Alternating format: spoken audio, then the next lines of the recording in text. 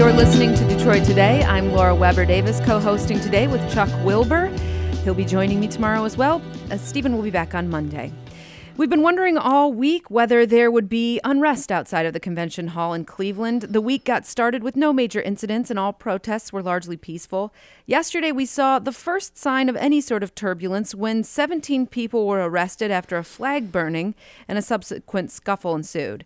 We've heard from some police officers that were punched during the incident, and a group of Michigan State police officers are in Cleveland this week to help out with security. Joining us now is Inspector Jim Shaw with the Michigan State Police.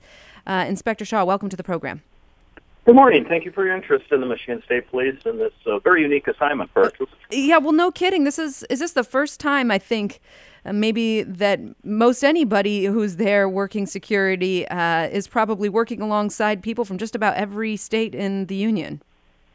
It is very unique. We received a request through our Emergency Management Assistance Compact, or EMAC agreement, where states can reach out to each other to request law enforcement resources. And we're here joined by over 12 other states who provided troopers to assist with this event. So what has that been like? How do you coordinate when you have multiple teams, multiple states working for the same mission, but maybe don't even approach it from the same exact training standpoint? I'm sure everybody has slightly differing philosophies on how to deal with large crowds like that. Well, the event for the state troopers is being coordinated by the Ohio Highway Patrol. And upon arrival here in Cleveland, we were actually sworn in as Cleveland police officers and providing instruction on their policies and procedures in addition to our own. Well, that's interesting. Yeah, Inspector, one of the things that would seem to pose a challenge, I mean, I think everyone understands you've got a difficult job. You've got to maintain peace and order in an environment where some people really want to use the lack of peace and order to make their point. So you've got a tough challenge to begin with. It would seem it was complicated even more by the open carry situation in Ohio, that there are people who can be in the protest zone, as I understand it, carrying weapons. And you have to somehow be able to sort out who might be a threat in that context and who is just, exercising their First and Second Amendment rights. How do you deal with that challenge? Agreed. We've got troopers as well as motor units down here. We're assigned to specific areas on foot patrol. As you're aware, Michigan is an open carry state, so our troopers have dealt with those situations before. We respect their right for open carry. And I think it's just good observation skills on our troopers. Those that are choosing to open carry, it's fine. But if there's an individual that would commit a crime, then that's when our troopers would take appropriate action. Yeah, but how do you, when you're surveying the scene, sort out who might be a menace with a weapon and who else is, as we say, just making a statement? Well, actually, with open carry, we're aware that a subject is carrying a firearm, and we watch for their actions and body language and things that we would normally do on patrol back in the state of Michigan. So, as Michigan being an open carry state, we've run into those situations numerous times over the last few years. So our troopers are very accustomed to it.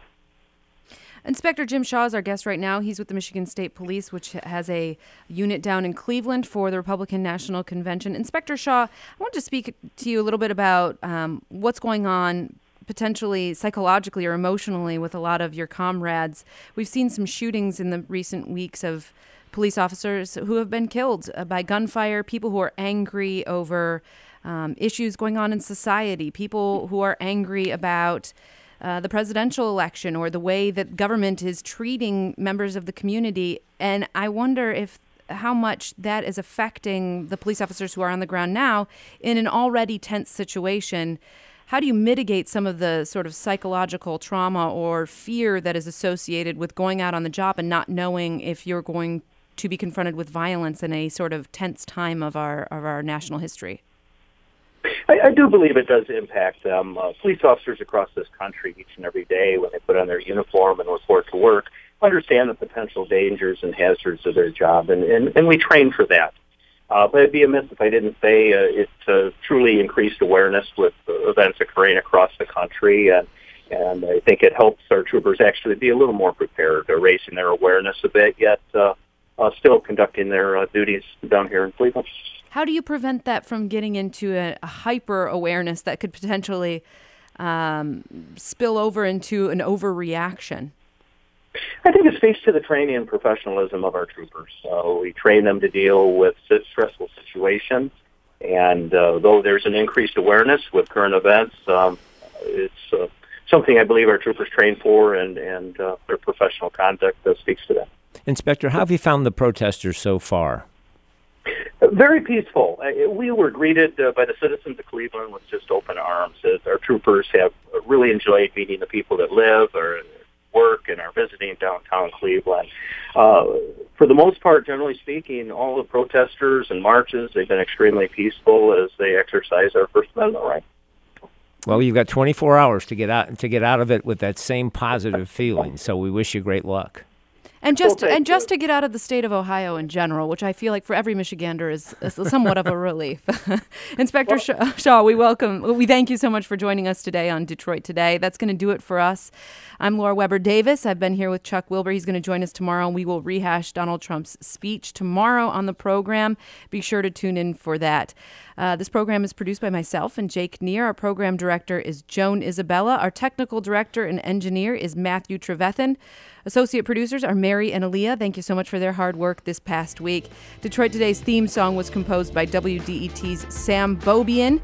This is WDET Detroit, Wayne State's public radio station. Make sure you check out our podcast, Detroit Today. Subscribe right now at iTunes so you don't miss a day of conversation from this program. Thanks so much. We'll see you tomorrow.